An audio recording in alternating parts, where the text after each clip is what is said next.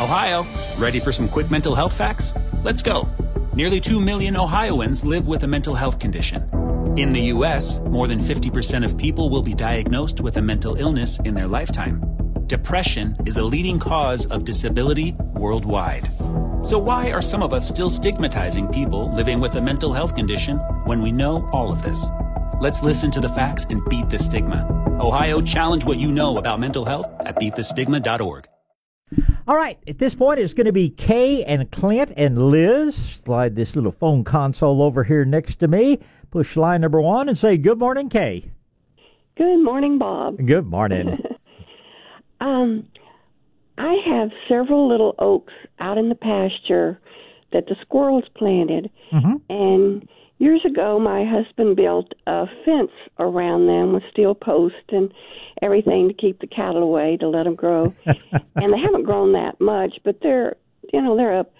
But the little fences have been there so long that other things have come up in them, and I think there might be in one of them like a hackberry, and another one I know there's a weesach. Okay. And I've tried to get several handymen to take them down, and even lately the man that's leasing the pasture, and he said, oh, no problem, I'll just cut it off and dab a little bit of a remedy on that weesach stump. And I was just wondering what your opinion is, how to handle that. Do you want to kill your trees? Just use some remedy around them. That'll do it. I wish. Even if it's on the stump. When it rains, it doesn't stay on the stump. Remedy is one of these things that doesn't go away. That as that stump rots away, it's still going to be, there in the ground. It's just one of those what we call sulfonated ureal herbicides that is very, very persistent in the environment.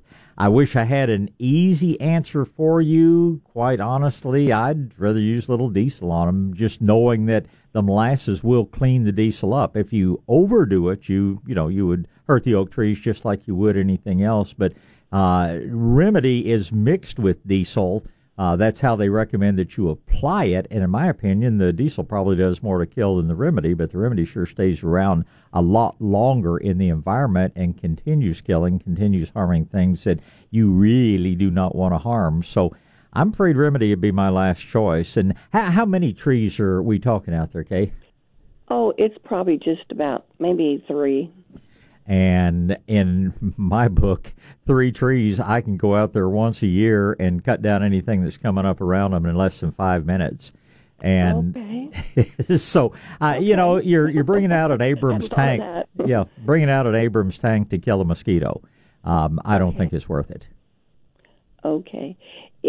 If I did put the diesel, would you put it on with a paintbrush or something? I would just pour it on, but I'd use a very small amount, maybe a cup or something like that. How big, these weesach couldn't be too big, 2-3 inches in diameter maximum? Yes. Mm-hmm. Yeah, I'd say maybe a cup or something like that, and then I've followed up with a cup of molasses on top of that the next day. Let the diesel do its job, and then let the molasses clean up the diesel. Or let the microbes that the molasses stimulate clean up the diesel, I guess would be a much more appropriate way to put it. Okay.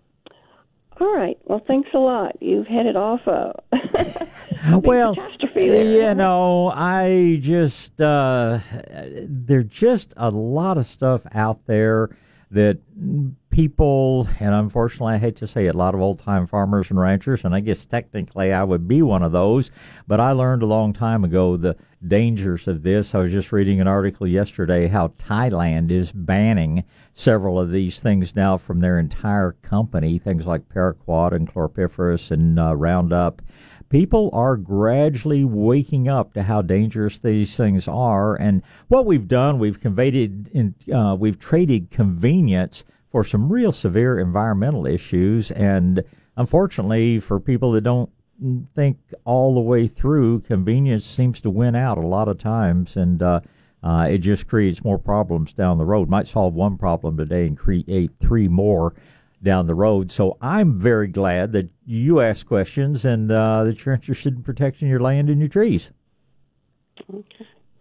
Well, thank you for helping us, too, to know what to do. So. It's always a pleasure. Wouldn't get up this early for anything less. So you get out and enjoy this beautiful weekend. It's a little chilly out there this morning, but looks like this is going to be the prettiest day we've had in a week. So I hope you get out and enjoy it.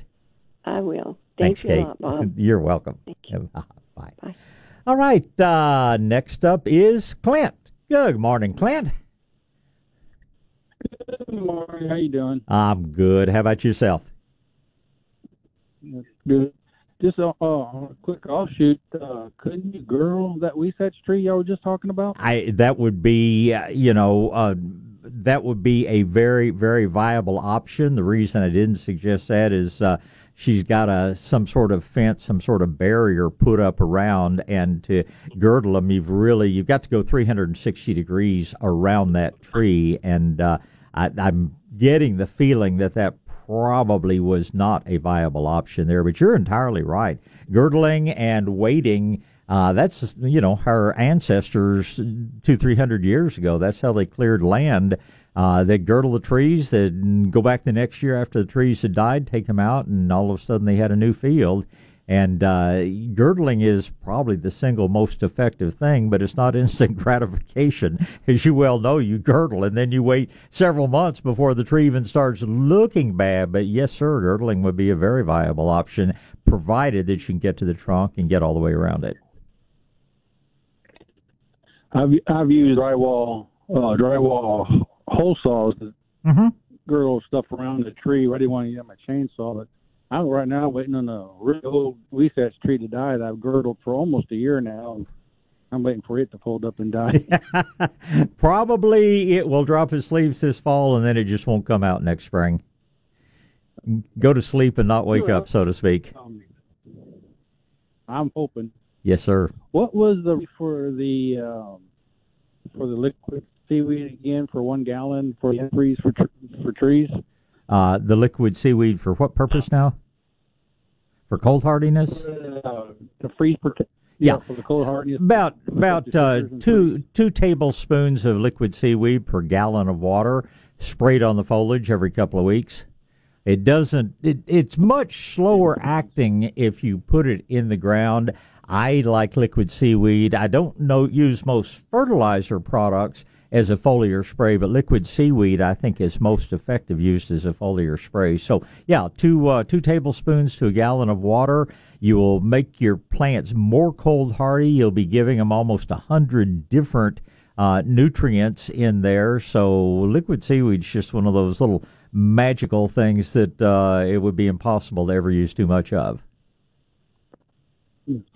Now, we're getting benefit due every 2 or 3 days because I'm kind of behind the curve and getting it before the freeze comes. No, sir. It's maybe once a week, but every 2 or 3 days you're wasting your time. You'll never do anything wrong. Those nutrients will become available to the plants eventually, but it's the law of diminishing returns is really in there. Making a second application 3 days later will do very little. What you're trying to do, of course, is increase the amount of sugar in the sap, which is basically your antifreeze.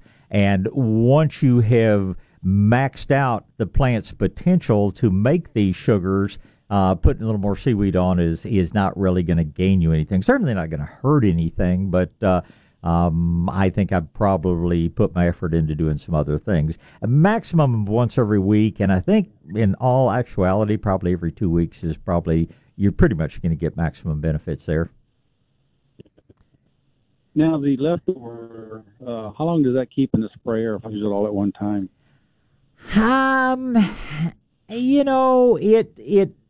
These compounds are not 100% stable.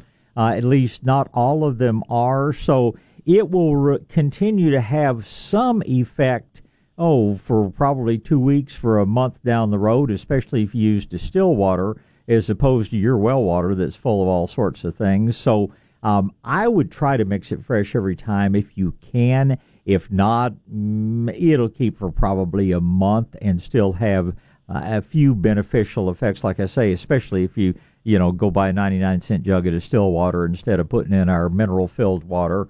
It'll last for a month or so, but it's kind of like what tastes better, fresh or leftovers, and those leftovers, you may get some nutrition out of them, but they sure don't taste quite the same a month down the road as they do the day they come out of the oven on most things. No, good. And for your magic elixir for the cedar pollen that's fixing to come up, how soon do we need to start drinking that cedar tea? I'd say by the 1st of December at least. Wouldn't hurt by the 15th of November. It's coming up pretty quickly. Okay, and you recommend off the cedar tea per day? I'm sorry? Your phone's breaking up on me just a little bit there. How much of cedar that strong tea do you recommend drinking each day? Well, what you're doing is in effect making your concentrate, so to speak. You're boiling your water, you're steeping your cedar leaves, and that's going to be your concentrate. Beyond that, just maybe a dropper full of it in a cup of water or something that tastes a little bit better. About a dropper full every day or two. Good deal. I appreciate the time. I always appreciate the call, Clint. Nursery. I'm sorry, sir? Days I'm going to catch you at the nursery. I got a few pictures I want to help out.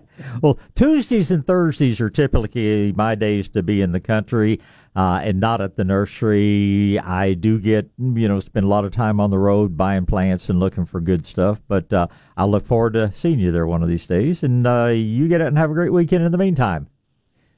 Thanks, Clint. Let's just keep going here. Liz and Bill will be my next two callers. Good morning, Liz. Good morning. Good morning. I have a question. I just bought a new house. Congratulations. Oh, thank you. And the front yard is small. The backyard is big. So in the front yard, they put two live oaks. Okay. So I've pulled them out because they're too big. So I'm thinking of a Lacey's oak and a crepe myrtle. And I'm just kind of wondering if I could get your feedback on that. And whereabouts is your new home, Liz? I'm over here just outside Government Canyon. Okay. And do you have deep soil, or is your soil pretty shallow? Shallow. Okay. You don't want a Lacey's oak. I love Lacey's oak, but you can, if you were to walk up one of the canyons, fields, whatever you want to call it, on my ranch, I've got gorgeous Lacey's oaks when you get down to the field proper, where I've got topsoil 3, 4, 5 feet deep, and you start up that hill, and as soon as that soil starts, shrinking down where you've got a thin layer, Lacey's oaks just stop growing. They are a wonderful tree if you have deep soil. I would suggest looking at the Monterey oak, what they call the Mexican live oak, which is it's actually a smaller statured tree than the Lacey's oak, resistant to oak wilt, semi-evergreen, a really, really good tree, and I think that would be a far superior tree to the Lacey's oak in your situation. Now, if you had deeper soil, I tell you, Lacey's oaks are absolutely wonderful. Crepe myrtle, big crepe myrtle, that's a fine choice where you've got some sunshine and beautiful tree. If you want something that doesn't get as large, you can always consider mountain laurel. You consider redbud. There are a number of shorter statured trees that I think would be, as you do, a much more appropriate tree than two giant live oaks in a little front yard. That's people that don't look very far down the road, that only think about that today. Right, and I've got them. I pulled them out, and I got them in some buckets. I'm trying to find somebody who will take them. The other question is, I have on the property, I have a huge backyard. So one of the trees back there is a mesquite. Mm-hmm. And I went and I took a look at it much closer, and it looks like it's actually been hit by lightning. Uh-huh. And it's actually probably many years ago, because it's actually starting to close, but I can see the burn marks in it. Sure. And I can actually see some burn marks still up in the branches. Now, I'm wondering, I like the way it looks. Uh-huh. It's very natural.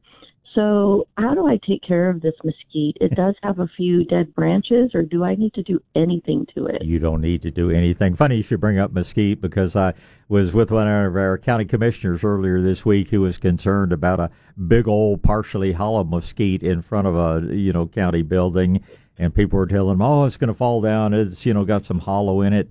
The latest research from the arboriculture people, the the International Association of Arboriculture, is showing that a hollow tree, all things considered, is 80% as strong as a tree that has no hollow in it. So the trees are not weakened nearly as much as we once thought they were. And mesquite is one of the toughest trees out there. And if you like the way it looks, it might look a little nicer if you take the dead wood out of it, but that's like trimming your hair or your fingernails. Tree's not even going to know you've taken the dead wood out. But if it would improve the appearance, go right ahead. And no reason to paint any wounds, no reason to do anything beyond that. The one thing that you are going to have to be aware of is that mesquites are to some extent like the hill country cedars, the ash juniper. You start taking too good care of them, they die. They like being abused, so to speak. They love, they don't mind the drought, they don't mind the heat. So don't go and plant something at the base of them that you're going to be out there watering 3 times a week, or the mesquite's going to be very unhappy with you. But if you can basically leave it alone and you enjoy that look of a hill country tree, you don't even have to worry. Those of us out in the country worry about new mesquites coming up everywhere, but mesquites actually produce something in the roots that keeps the seeds of the mesquite from germinating. So I'm just going to leave that tree alone and enjoy it. Okay, that sounds like my kind of tree. Something that takes care of itself. Yes. Now I got a feeling I bought the wrong kind of tree. I bought a crepe myrtle, I bought a mountain laurel for my backyard. Mm-hmm. But I have an irrigation system, and it wasn't until after I bought it that I realized maybe those two don't go very well together. Your mountain laurel will be very happy with your irrigation system so long as you set it properly to where it waters thoroughly once a week and doesn't come on and water, over and over and over every day of the week or whatever. I guess the sprinkler people want you to see that system work and feel good about all that money you spent. But mountain laurels do just fine under irrigation, but just don't plant something that requires a large quantity of water. Don't plant coleus, don't plant impatiens. Don't plant things like that right underneath that tree. But no, mountain laurel is going to be just fine with your sprinkler system, because with the price of water these days, I'm going to promise you, once you get your first water bill, you're going to become conservative on your water usage. Your mountain laurel is going to be fine. Yeah, that's right. And in all this process of moving, I haven't got my rain barrel set up, and I said, darn, I missed a lot of rain yesterday. There are only so many hours in the day, so life's all about learning to prioritize and do the most important things first. I will have those rain barrels out of storage and ready to go for the next rainstorm. Yeah, that's a lot of people were beating themselves up a couple of days ago saying, man, what a rain. 4 inches, different places. We didn't get nearly that much in the hill country, but congratulations on your new home, and call us if you have questions. We're always here to help you. Thank you so much. Always a pleasure. Thank you. All right, next up is Bill. Good morning, Bill. Oh, good morning, Bob. I'm the better late than never Bill. Yes, sir. And I'm way behind now, but I got another question I need to know. Okay. I got a beautiful live oak tree that my grandson's planted. It's taller than the 2-story building I live in. Okay. And it's almost 50 feet wide, 45 feet wide. Yes, sir. And high. The grandsons planted it in all my pots when I lived in a townhouse, and I kept pulling them up, and I finally let one go in a half whiskey barrel. And when I bought a new house in 04, 05, out here in northwest San Antonio, and I brought one that had about a 1-inch setup, and it was about 5 or 6 feet tall. Yeah. And I spent 3 days digging that black dirt out of there. Yes, sir. And I got it planted, and it's grown greatly. Now, he's getting married, and I thought, and since I got a lot of acorns, that the wedding present might be send him a few acorns off of the tree. He planted that long ago. Yeah. And the question is, they live in St. Louis. Uh-huh. Will it go? No, probably not. Probably a little too cold for it up there. You could certainly, if you have room, start another one or two and plant them in honor of his marriage, plant them in honor of his, grandkids to be or whatever. But you don't see a lot of live oaks up around St. Louis. Okay. Weather just gets a little too chilly up there. Oh, okay. Well, that goes that thought. So I'll just get a brass plaque and put it on mine. There you go. Send him a picture of it. That sounds like a good thing. All right. Well, let's get started over here, and Jane is up first. Good morning, Jane. Good morning. Hey, I got a question. I got myself and I got friends, and we want to get rid of our mixes of grass and weedy fords. They're mostly dead due to the drought, but some are greening back up because of the recent rain. Right. And we want to do this now because we want to get ready for spring planting or for later planting. So how would we go about doing that? Well, what are you planning to plant where the weeds are dominating right now? What is your intent to plant in spring? Okay, I got two answers for that because one's for me and one's for my friend. Okay. All right. Now, since I'm a good person, I'm going to talk about my friend first. We're going to put in her area some, we really want to designate some plants. We want to put in a mixes of annuals and perennials so she gets some color. Mm-hmm. She likes them colors of purple and orange and blue. So we're going to do some definite planting for her. Okay. But that ain't not what I go to do for me. So what do we got to do for her first? Well, basically most of our native weeds, other than Bermuda grass is, nuclear weapons to take that stuff out.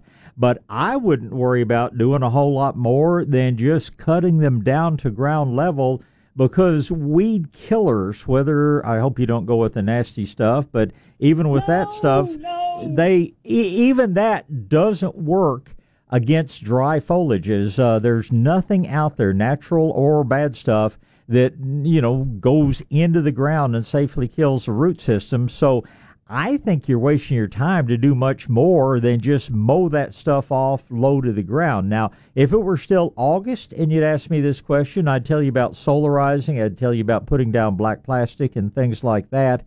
But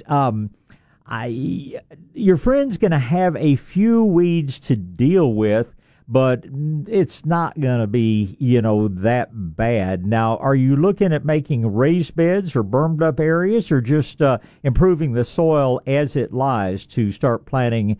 And I can think of a lot of beautiful blues and purples and other things you can plant out there. But are you going to change the contour of the ground to plant any of this, I guess is how I would put it. Well, okay, so my friend live in Austin, okay? Uh-huh. Yeah. And we're going to do this a phase at a time, and sure. We was thinking that we would do it the least expensive way. So initially, I personally was thinking, don't change the contour, just improve the quality of the soil she got. And that works just fine. All you're going to have to buy to do that is compost and a little bit of fertilizer. So I'm going to tell you, other than anything that is really big or woody, go after it with a grubbing hoe. Otherwise, just mow things off to ground level. Go ahead and put a layer of compost. I get out there, I designate where these beds are going to be. And if you're looking at how to shape them, you get out a garden hose, you move it back and forth until you get the shape and contour you like. And then you put in some little stakes or whatever and say, okay, this is where my new flower bed's going to be. Cover that up with a couple of inches of compost, and that's going to soften the soil. That's going to smother a lot of the weeds that are there. And if you do that this time of year, you are going to be amazed at how good that soil is next spring when you're ready to start putting some things in the ground. So I'm just going to spend a little time deciding where I want to have all this new color and beauty out in the yard. And then I'm going to put a couple inches of compost over it, and and just kind of sit back and wait for spring. I just think you're looking at spending money and effort that you're not really going to gain a whole lot more by doing more than that. I would mow it off real low to the ground first, and like I say, if there's anything big coming up, I'm going to chop it off an inch down with a grubbing hoe. But a lot of this stuff is actually totally dead, and some of it's going to come back from seed unless you put enough of a layer on top of the soil that it blocks the sunlight where those seeds don't get sun, they don't come up. So let's don't make this any more work than we have to. Okay, so don't even put no mulch on it then. Well, I would use compost in lieu of mulch. I mean, mulch is fine, but mulch is going to suppress the weeds. Compost is going to soften the soil, feed the soil, and suppress the weeds all at once, and it's only slightly more expensive than a good mulch. So I'm just going with straight compost. Okay, and then we just watch and see if, I know everybody got some of that dead-burned Bermuda. Oh, yeah. Know? Yeah. So if that come on up, then we just deal with that in the warmer weather. We treat that with the vinegar and orange oil. And that's about all you can do. Right. There's nothing you can do this time of year that's going to do much more than that. So tell me about your area now. Okay, now me, after I do what you just said in my areas, then what I want to put in is a mix of wildflowers and native grasses. Okay. Now, I already got some of this coming up. I got some real nice native grasses. I got that Texas winter grass, and sure. I like it just fine. And I got some of that, the witch grass, them bunch grasses. Yeah. So what I really like, a grass I really like and want to know if I can get started here in San Antonio, is that Seat Muley. I just love that stuff. Oh, yeah, it'll do just fine. But I'm not going to tell you to put out compost because compost is a natural pre-emergent, and you need to get your wildflower seed planted. You need to get that planted real soon, and you don't want to suppress your wildflowers in your efforts to suppress the weedier things out there. So for now, all I'm doing is planting wildflowers.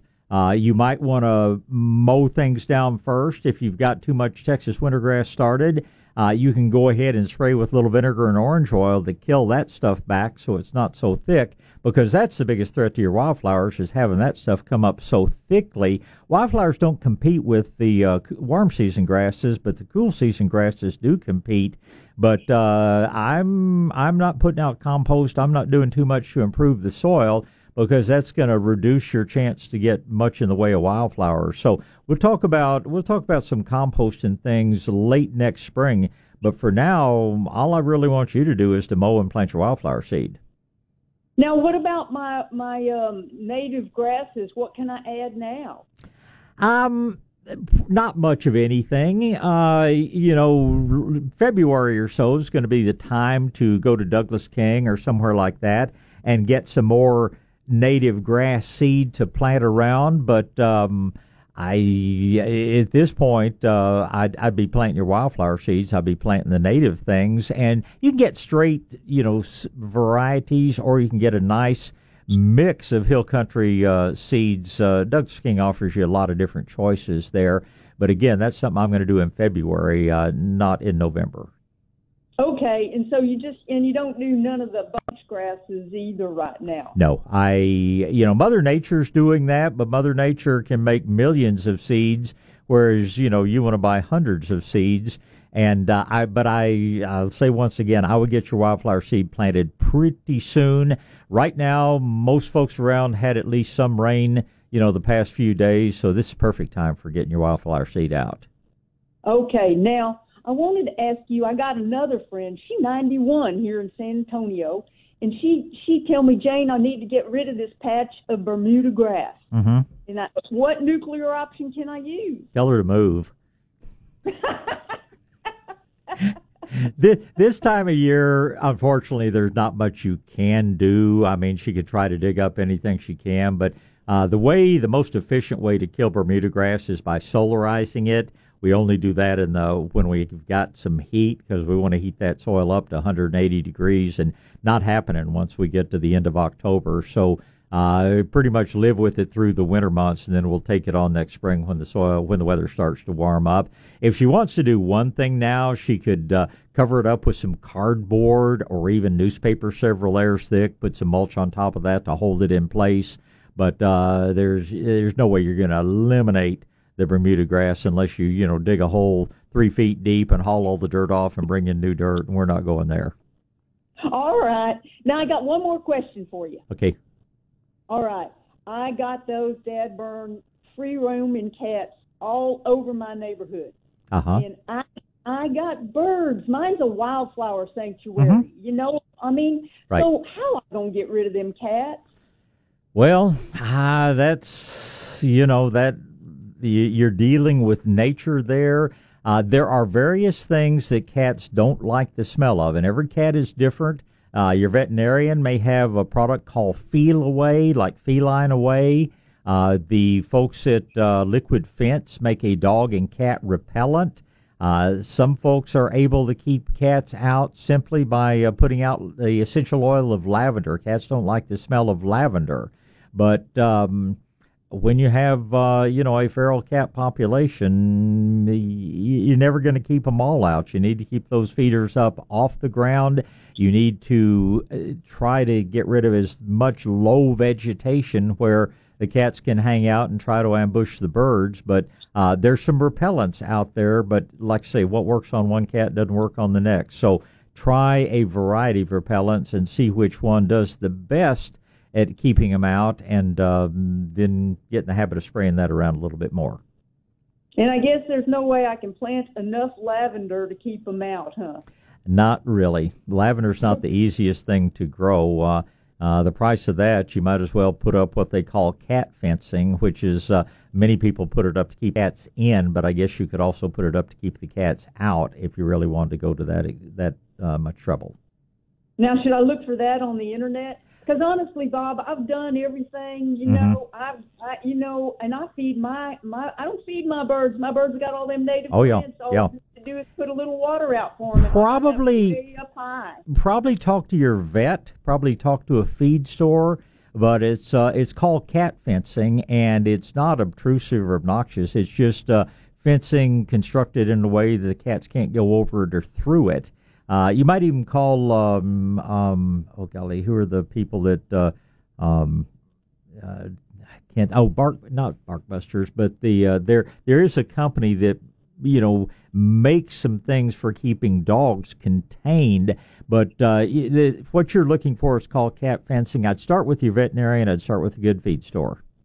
Okay, thank you a whole bunch. Always a pleasure. Good to talk to you, Jane, and we'll talk again. Good morning, Michael. Michael, you there? Michelle. Oh, okay. Very good. Good morning, Michelle. Okay, good morning. How are you? I'm good. How are you today? Good. Thanks for taking my call. Thank you for calling.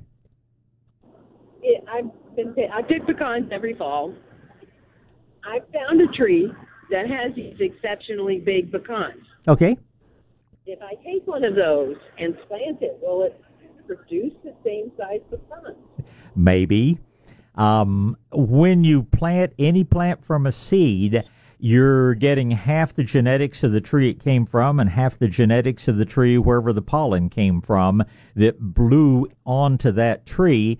And no matter what the situation, you're going to wait 10 years before that tree is mature enough to produce pecans. So we're waiting a long time. There is a chance that it will be better than the parent. There's a chance it will be worse than the parent. There's probably a fair chance that it will be as good as the parent. But if you're really wanting, that particular pecan, I would be thinking, do you have any other pecans in your yard? Do you have any other pecans around? Yes. I would think about grafting, a piece of this giant pecan onto your existing pecans. It's not that difficult to do. You bypass the maturing time frame, and it's certainly a lot more certain that you will get exactly what you're looking for. Planting things from seed is fun. and there's always a chance that you're going to get something that's better than the parent it came from. But in pecans, it's a long wait before you get to figure out what you've got. Okay, so grafting, does that change the whole tree or just parts of the tree? That only when you graft a piece of this giant pecan onto the tree, everything that grows from that point will be the other variety, but it doesn't spread back and change the genetics of the existing tree. Now, they do different things. Sometimes they do a type of grafting, usually called whip grafting, where they will choose a limb on your existing pecan about the same size as the piece you're going to graft onto it. They sometimes do cleft grafting, where they will cut a limb way back, and this limb may be 3 inches in diameter or something, and then they put their little small new graft in there and let that grow out. But the only part, and it's not to say that they can't go over, whichever pecan this is you're grafting onto and graft 10 limbs instead of one. For a grafter that knows what he's doing, and that's not me, I know how to do it, but I'm not fast, but an experienced grafter can do a graft in probably 2 or 3 minutes or less. So you could graft 10 limbs on that tree, and therefore most of the tree would probably be producing the big pecans. But the limbs that you graft onto don't change. It's just simply you're starting a whole new plant where you graft it onto the old plant. And but anyway, that's the only way that you're going to be guaranteed to get the super. That's probably Imperial or one of these varieties that came out a few years ago, that some of them are giant pecans.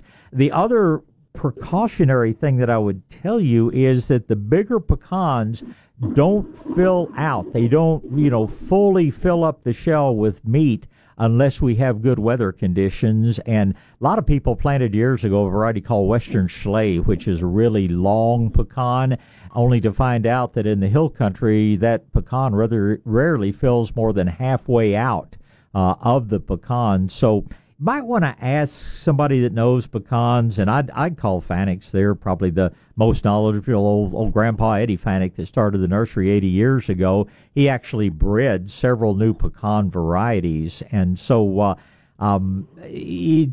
your chances are good of having a tree that will produce big meaty pecans, but it's by no means guaranteed. You can very definitely graft this variety onto your tree, and your tree certainly has the rootstock to support it, but whether that bigger pecan produces consistently year after year, that's going to be a matter of weather. And I think we've probably both lived in Texas long enough to know that there's nothing constant about Texas weather.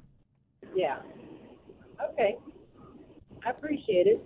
And you'll probably want to, talk to a grafter. The one thing that you need to know about grafting woody trees like pecans is that you don't just take the cutting off of one tree and graft it onto the other tree. You harvest your wood that you're going to graft. You take the wood from the giant pecan and you put it into cold storage around the 1st of December, and you don't actually do the grafting until later in the spring, when the sap is starting to rise, so to speak. So you'll need to prepare at least a couple of months in advance by harvesting the graft wood, by wrapping it up in moist paper towels, putting it in a plastic bag in the refrigerator, not the freezer.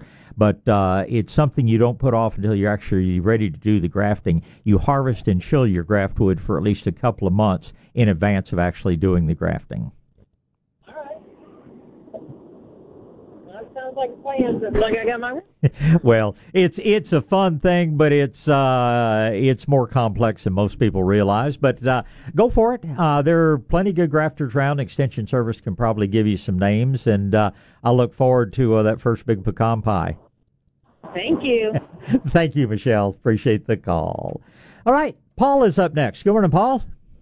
Good morning, Bob. It's a beautiful day. Oh, it is a beautiful day. It's going to be a gorgeous day if that wind stays down, and I think we'll have a little breeze, but this will probably be our prettiest fall day yet. I agree. Bob, a week or two ago, you talked about overseeding a lawn, and then wanted some advice on that as far as preparation. I'm thinking about doing that. Moved into a neighborhood about 5 years ago, And unfortunately, I was one of the last houses built in this neighborhood, and I got the leftovers as far as the lawn. Okay. And I have two different types of Bermuda grass.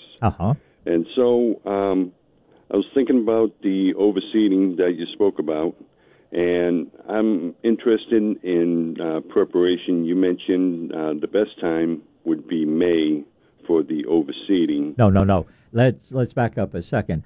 Okay. Overseeding means to plant a grass, that will come up and give you nice green growth through the winter months. Okay. And if that's what you're looking to do, you can do that this afternoon. It needs to be done, this time of year, and it comes up almost overnight. You'll have green grass growing within a week's time.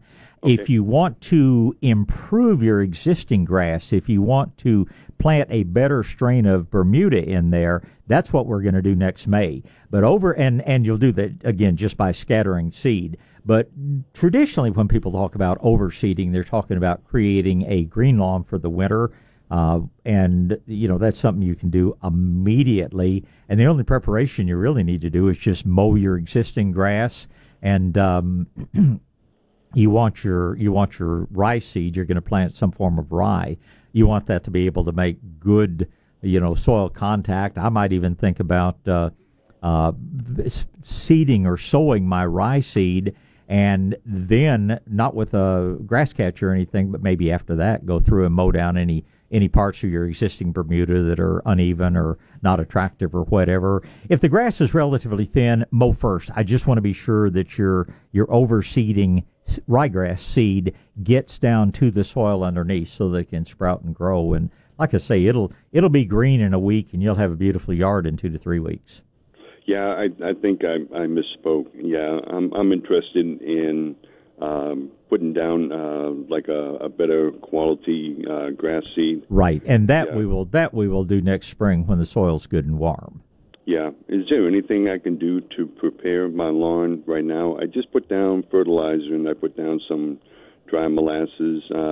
I've heard you mention about composting.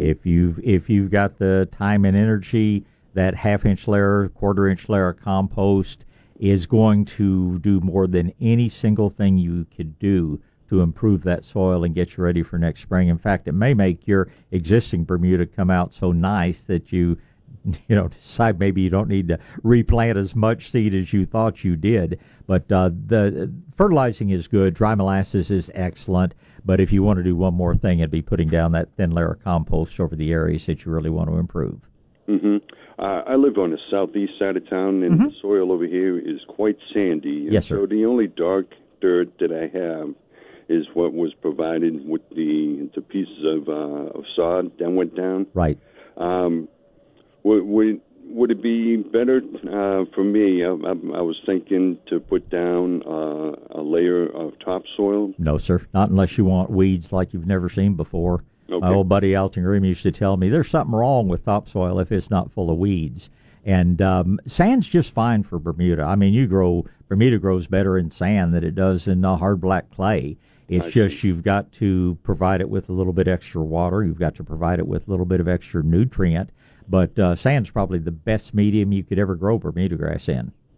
If you were to take on a project like I'm discussing right now, what type or what brand of Bermuda seed would you recommend? There are a couple of good ones. I would call Dean over at Douglas King Seed. He's over in your southeast part of town. Blackjack has always been one of the preferred varieties. There's another one called Riviera. But to my knowledge, Blackjack is probably the toughest, best Bermuda out there right now. But I'm not in the grass business. Dean is, and he can tell you if there's anything better than Blackjack that's come along. But knowing what I know now, I'd probably point you toward Blackjack. I see. Need a little bit of advice on trees. I have 3 live oak trees. And I've done my due diligence as far as exposing the root flare. Good. Yeah, and I've never trimmed them. I've dealt with arborists, and they say just leave those live oak trees alone. But I heard you mention maybe I could just cut back, but don't go all the way to the root and basically I want to clean up the trunk a little bit. Sure. What kind of advice would you give me? Well, I will tell you, you're not helping the tree. You're simply making it look nicer. You're making it look like Paul wants it to look. So this is all cosmetic. So with that in mind, you trim wherever, however you like. Be sure that you understand that when you cut off a limb, don't ever leave a stub sticking out, but you want to come out beyond what we call the branch collar. If you look where that limb comes out, you'll notice that where the very base of the limb coming off the trunk or coming off the other limb, there's sort of a different looking little ring all the way around. That's the branch collar, and you're going to cut just outside of that, which means you're probably going to be cutting 3/8 of an inch to a 1/2 an inch away from the trunk itself. With live oaks, be sure that you seal that wound. Doesn't have to be pruning paint. It can be just old latex spray paint. It's what a lot of people use. But now is a good time of year to do it. Of course, there's some common sense things, like if you're cutting a big limb, make the first cut some distance out so that it doesn't fall and strip a lot of bark off. As one of my arborist friends tells me, that's the worst thing you can do is be cutting up next to the tree, the limb breaks and starts to fall and rips a big chunk of bark off the side of the tree. Bad stuff. You don't want to do that. You want to make that first cut 18 inches out away from the trunk so that when you make your cut up to the branch collar, that you've just got a relatively short piece to take off there and there's no danger of it falling and stripping the trunk. Does that make sense? It sure does. Yeah. Beyond that, that's all I got, Bob. I really appreciate your help. You be super, super careful, and if you even crosses your mind that maybe this is a little dangerous, then quit it and get somebody to give you a hand with it, because there are too many injuries from people like me who get up on ladders that shouldn't be very far up on ladders. So you call me any questions you have, Paul. Always here and enjoy talking to you. Thanks a lot, Bob. My pleasure. Thank you, sir. Bye. But the ladies up first. Good morning, Ann. Good morning, Bob. How are you doing today? It's just going to be a wonderful day out there. Bob, I'm calling about corn gluten meal, and when is it cool enough now to put that out? If you want to use corn gluten meal, yes. Corn gluten meal will deliver mixed results to you. And it's important to understand that corn gluten meal does not kill seeds. It prevents developing seeds once they germinate. It keeps them from forming a root system. And if we don't have, lots of moisture, they dehydrate and die. But it's always going to be kind of a mixed bag. You're never going to stop all of the weed seeds, because 6 weeks from now, that corn gluten meal is going to be totally digested, and anything that comes up after that point's not going to be affected by it. But so if you're really intent on making that your primary defense against weeds, you're going to start now, and you're going to reapply it every 4 to 6 weeks, through the winter months. Depending on the severity of the problem, my personal experience is that a layer of compost does as much good as a corn gluten meal and has a lot of other benefits. And always remember that once your basic grass, Bermuda, St. Augustine, zoysia, whatever, once it browns out for the winter, and of course Bermuda and zoysia always do, St. Augustine does if we get some, more significant cold, but you can always go back with your vinegar and orange oil, spray and kill the green weeds without hurting your basic grass. So if you choose to use corn gluten meal, and there are no negatives about it because it's a good fertilizer in addition to other things, now is the time to be putting it out.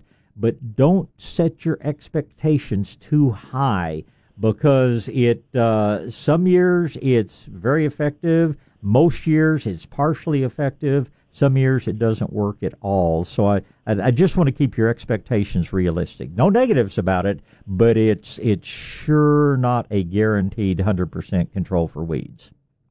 Would it be good to use both? If you're going to use a compost, I don't think the corn gluten meal is really going to bring much extra to there. If you want to put it out, you can, but it's, if this were 15 years ago when corn gluten meal was cheap, yeah, I'd use it for all sorts of things. But once they figured out that they could start putting it in feed stuff in China and places like that, the price quadrupled on it. and it's just not a low-cost commodity anymore. So certainly not going to hurt, but you're not going to get double the benefit putting them together. Okay. And if it rains during that, 4 weeks or so between putting it out, does that undo or does it ruin it for that period? If it rains, once a month, if it rains once every 3 weeks, not going to have any impact at all. If it moves into where it's just constantly misty, drizzly, the little germinating weed can sit there without roots for a long time, and that will totally inhibit its its pre-emergent capability. But anybody wants to gamble on Texas weather, it's a losing proposition. And I never use the word normal in Texas weather. In a typical year, that's not going to happen. But I've seen plenty of winters when it just turned gray and drizzly and all for a more extended period of time, and that will keep your corn gluten meal from working. Okay. Well, you've answered my question, and I appreciate it very much. And it's my pleasure to do so, Ann. Get out and have a good weekend, and we'll talk again. David's next. Good morning, David. Good morning. Morning, sir. How you doing, sir? I'm well, thank you. Sir, I got a question. You got my curiosity about compost. Yeah. Can I use that on oak trees? I would not pile it up against the trunk, but out over the root zone, it's ideal for all types of trees. Oak trees love it, but never pile anything around the trunk of the tree. Out over the root zone, great stuff. Okay, so you would use it for crepe myrtles as well? I can't think of a plant that I wouldn't use it on, except maybe some very cactus and, agave and really xeric stuff that don't really like that. But standard trees, shrubs, perennials, you go for it. Your plants will love you for it. Okay, so you were also talking to another gentleman about cutting the limbs. Cutting the lower limbs on maybe a 15-foot live oak, does that help its growth faster, or that's just a myth? That's just a myth. And the more bare trunk you have exposed, the more susceptible that tree is to storm damage. And, obviously you don't want limbs coming out real low where you're going to whack your head on them. But even those, until that tree gets to be 6 inches in diameter, don't cut them all the way off. Cut them back to where they're 18 inches long, because the more foliage you have up and down the trunk, everywhere you have leaves, it's like a little sugar factory pumping good stuff back into the trunk of the tree. So you can trim those limbs back, but even the ones you're eventually going to cut off, but don't take them all the way off until that trunk's maybe 6 inches in diameter, or you're actually going to slow the growth of the tree down and make for a weaker tree in the long run. Yeah, that's awesome information. I appreciate it very much. That's all I have for you, sir. Thank you very much. Thank you for calling, David. Great question to ask. Right. Everybody appreciates it. All right, back to gardening and back to the phone lines. My Jim, that's on a 210 area code. Good morning, sir. Good morning. Morning. Say, I'm trying to strain my memory here, which is difficult, about how to make the tea for cedar. Yeah. As I recall, it was like a cup of those leaves and a quart of water, and then you put a teaspoon or a tablespoon in a glass of water after you make the tea. Well, that's about right. Boil your water. Don't boil the cedar leaves, and it makes no difference whether they're from a male or female tree. Boil your water, put the green in, let it steep, and, steep until it's quite cool, and then simply pour the liquid off, strain out all the extraneous material, and keep that in your refrigerator as your stock solution. Yeah. And then is it a teaspoon or a tablespoon? It's more like a teaspoon or even a little less. Some people just say an eyedropper full. Oh, okay. And then for how long? A week, 10 days, 2 weeks? Probably a month, if you hate cedar fever as much as most people do. Yeah. Okay. And the tea will stay good in the refrigerator that long? Certainly should. You can always brew some fresh if you need to. That's true. Okay, I hope I'm not too late to do this. No, sir. I think you're probably right on time to do it. And I will tell you also that if you have any other problems or it's not as effective, I tell you, Rhonda Bone over at Rhonda's Nature's Way told me about something called seasonal allergy relief that just, I don't usually have allergy issues, but had some last year, and that stuff worked like a miracle for me. So you do your part, and if you need any backup help, I'll send you the right direction. All right, sir. Well, thank you. I appreciate it. My pleasure, Jim. Thank you, sir. Goodbye. Bye-bye. All right, let's at least get started with my other Jim. Good morning, sir. Yeah, it's Tim. T-I-M. Tim, okay, very good, Tim. Yeah. Inquiring, have you heard about a cut ant product called ANTIX Plus, Antix Plus? That is a new one on me. I'll have to look that one up. Do you know which company makes it, who it's by? No, I don't. I heard, this is anecdotally, it's a antifungal. Uh-huh. And the ants carry it into the hole. Right, and, into their chamber where they're growing the fungus, right. Right. And but it requires a license to use it. It's not over the counter. Yeah, that makes me wonder if it's something that I would want to be doing. That's basically what we're doing when we're putting sulfur on top of the mounds, because sulfur is very antifungal, but anything that requires a licensed applicator permit, it's probably pretty toxic. Yeah. Well, I've been doing the sulfur, and they're still there. So kind of what do I do next? I'm not going to let the whole garden go because of that.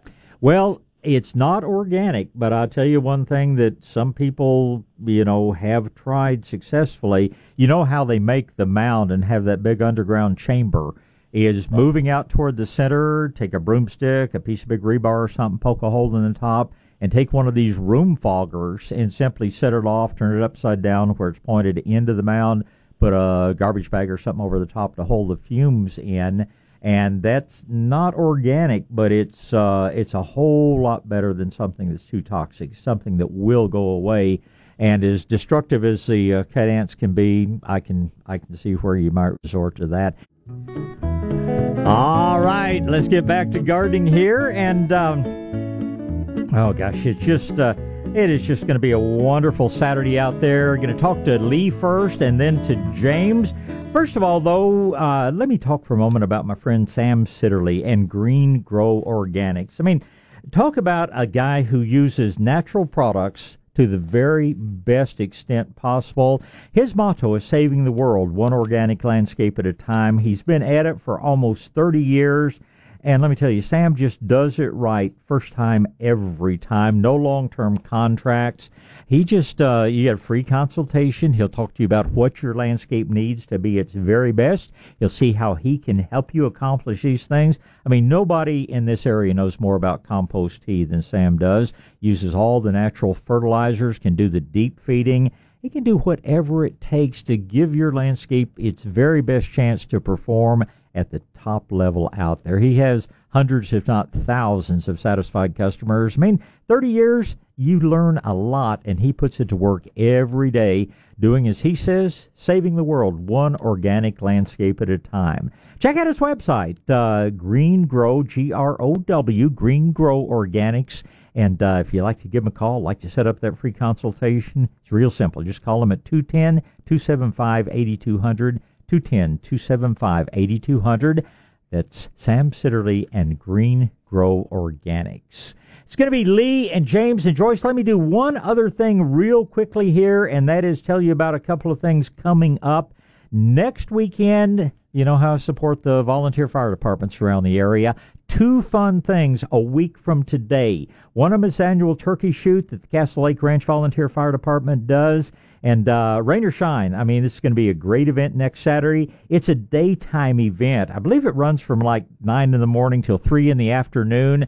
So it's fun family entertainment, raffle, silent auction, all sorts of things for just all kinds of good things. Everything from game feeder to a couple of very good firearms. And that's next Saturday during the day. Next Saturday evening out in Kendalia, that's where I will be at the Kendalia Volunteer Fire Department's annual Mexican food supper. Let me tell you, you will come away full of very good Mexican food, and they have silent auction, raffle, all kinds of fun out there. It's just a great event. The following Saturday, 2 weeks from today, we're looking at Sisterdale and their big Hunters Extravaganza evening out there. Anyway, I'll talk more about all 3 of these things as we get closer, but I just love for you to put these things on your calendar for next weekend. Right now, let's get back to the phone lines. Good morning, Lee. Good morning, Bob. How are you doing? I'm great, thank you. How about yourself? Doing well. Good way to start the day. Your motto should be saving San Antonio's gardens one phone call at a time. There you go. So I have a question. I've got some zucchini squash. I bought a little 6-pack of plants, and every one of them are doing well and flowering. Good. But I have seen no female flowers, all males. So how do I keep the little plants from or zucchinis from falling off? Well, there's without a female flower, you can't have babies, you can't have calves unless you've got a heifer. Just the bull alone can't make it happen. And so what you're going to have to do is just pray for some warmer weather, pray for some longer days, and typically in this part of Texas, we don't just go straight into super cold weather. We typically warm up, and November can be a warm month. I've spent, Thanksgivings in shorts, and I've spent them sitting around an iron stove. So if we can get some more warm weather, you'll start getting female flowers. Nice thing about zucchinis is that the fruit, of course, or crooknecks or patty pans, all of these things, the fruit develops so quickly. Once you do get female flowers pollinated, you've got pickable size squash in 3 days' time. So at this point, assuming that you've got good fertilizer in there, and you probably do since they're growing and at least blooming, we've just got to hope that the weather cooperates to get us some female flowers. But I don't know any one particular thing you can provide that's going to ensure that. Just typically we get bow back, we warm up, and you start getting some good squash until it really chills down. Okay. Is it too late to plant yellow squash, crookneck squash?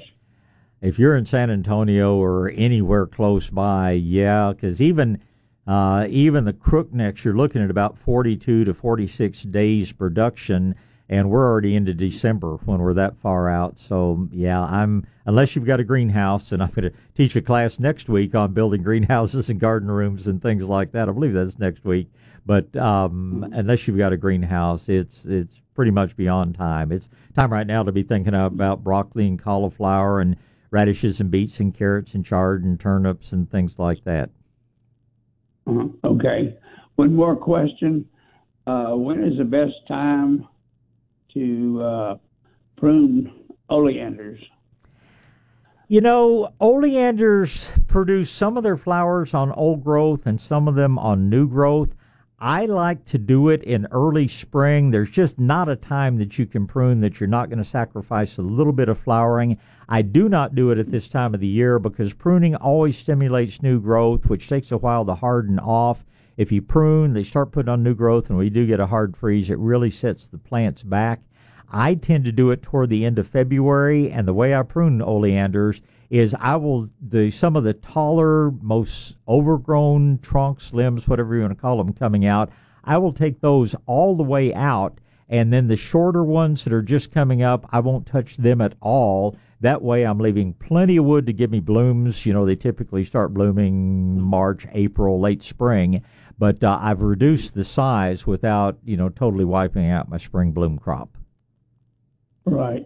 I've seen them. I lived in Corpus for 30 years, and I've seen them on Crosstown Expressway just butcher them back practically to the ground. Right. And a few months later, it seemed like they were just loaded, just beautiful with flowers.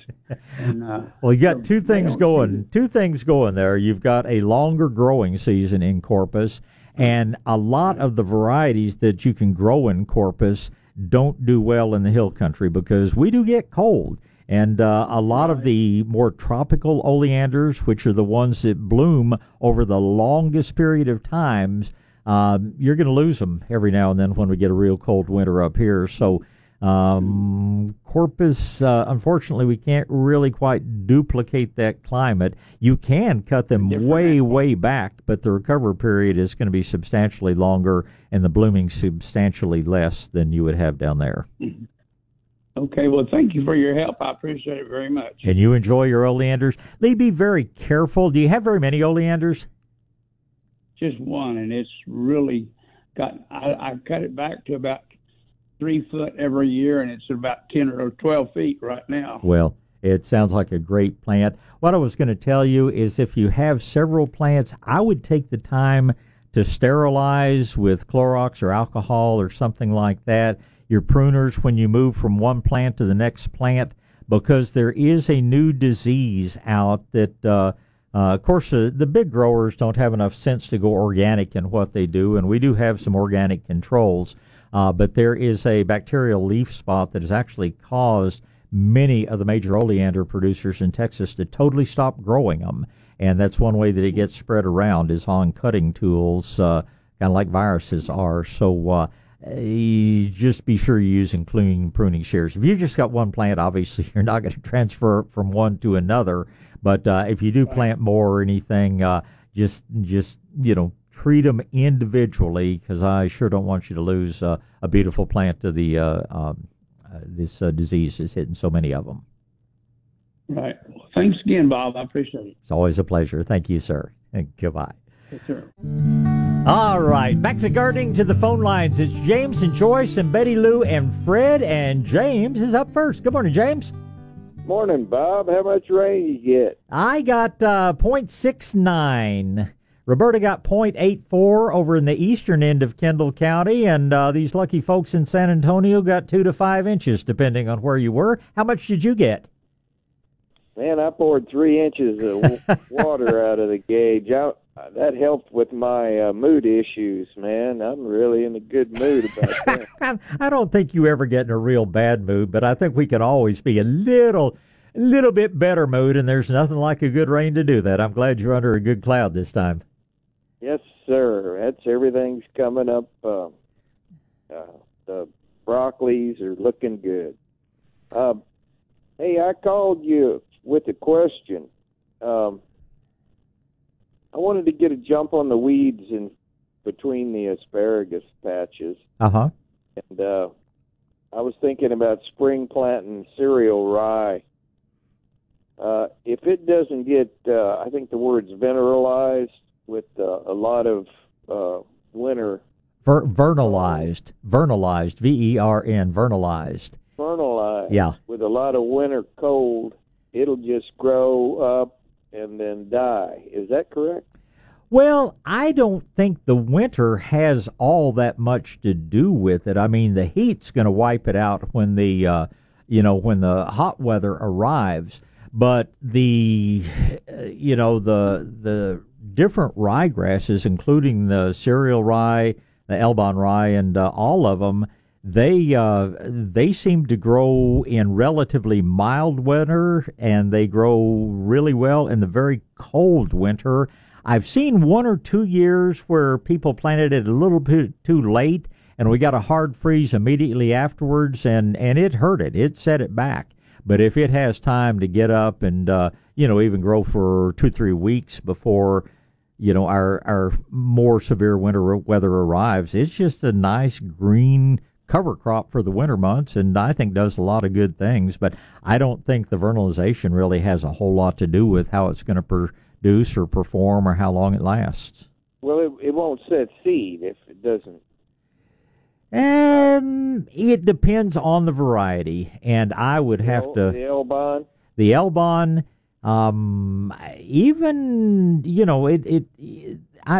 to the best of my knowledge, it's about like fruit trees. It doesn't have to be severe cold. It just has to be weather below 45, and we typically get plenty of that. I don't ever remember a winter that I could say that if you left it long enough that it didn't go to seed. Now, some years it gets so hot so quickly that it starts, it doesn't have a very long period to produce that seed. But I can't remember a winter that it didn't get cold enough for it. Well, what about, we're picking asparagus about the middle of February. Yeah. Down here. When do you start? I usually start mid-January. Okay. Not much. So my heavier production's always in February, but I remember times pretty shortly after New Year's I'd go out there and unfortunately we every now and then I'll see one that froze back or see a handful of them that came out that didn't get picked because we get into that time of year. There are times it's pitch black dark when I get home and pitch black dark when I get up and go to work, and just hurts me to walk out and see some of those new shoots that froze because I didn't pick them. But yeah, mine starts pretty early, but February's the most productive month for sure. Yeah, I was thinking about planting that Elbon between the rows in February, maybe early February. Between the rows, I think you'll be fine. I sure wouldn't get it mixed in, or you'll end up, having to really, as you know, Elbon gets pretty tall. And, well, I need to get a head start on the weeds. They just really kicked me hard this year because of all the rain. Yeah. And if I've got something growing, then the weeds haven't got a real good chance on getting a head start on James. I love what Rodale, they call that a smother crop instead of a cover crop. And, What do you think I ought to get that seeded? I've got a 5-row drill, and I can push plant it into the soft ground. I'd do it mid-November. I wouldn't wait till spring. I'd go ahead and get it in mid-November and let it grow and thicken up, through the winter months. I doubt that it's, trying to plant it at about the same time or just before some of these weeds start coming out. The weeds grow faster than even the rye will. So I don't know. You might try some. I know you've got more than one area, but do a few feet of it. In a couple of weeks, do a few feet of it early January, do a few feet of it early February. Sometimes we have to do a little experimenting before we know really what to do. And I wanted to spring plant it, Bob. I wanted to spring plant it and let it die naturally. Okay. Then is that not going to be a good strategy? I didn't want to plant it in November because then it's going to grow tall and set seed. Yeah. James, it's just all going to depend on the weather. I think it's a good plan, and I think the seed is fairly cheap, but we need some relatively warm, sunny days for it to get up and growing. And most years, I think you'll be just fine. But every now and then, we've got one of those years that winter just wants to hang on, and the conditions just aren't right for it to grow well. But yeah, in that case, I'd probably be planting it early February and get some moisture, get some sunshine on it. You ought to do just fine. If it just gets a 2 or 3 week head start on the weeds, then I've got it. But if I've got to do something, that I've got a really bad weed problem in that asparagus patch. Well, your weeds must not grow as fast as mine. My weeds seem to grow faster than anything else in the garden, and I'd want at least a 3-week jump on it. And unfortunately, the best weather for germinating the rye is going to be also the best weather for the weeds to germinate. So I'd work at getting a little out front of it. I'd sure do early February, because I've seen springs when it warmed up quickly and the weeds were really getting a foothold before I really had time to do a whole lot about them. I'm totally with you. The weeds can be just treacherous trying to stop those blasted things, but again, maybe a little bit more compost on top of the ground that time of year. I think there are a lot of natural pre-emergence, and of course they don't do anything against the perennial weeds, but if annual weeds are a problem, you can head a lot of them off with, and that compost is going to be good for your asparagus bed too. Yeah, you can't have enough asparagus and compost. And snow peas I'll put into that category as well. Yeah, they never make it to the kitchen. You sound just like me. Just don't tell my employees. They think I'm a pretty lousy grower on them, but it's just because I eat them all before they even go into the bag. And it sounds like you're the same way. That's a fact. Okay, well, I'm going to try some spring planted Elbon rye and see what blows up. Record your dates and keep good records, and we'll all learn from you, James, or with you. Okay, thanks, Bob. My pleasure. Thank you, sir. Goodbye. Bye. There's Joyce. Good morning, Joyce. Good morning, Bob. Good morning.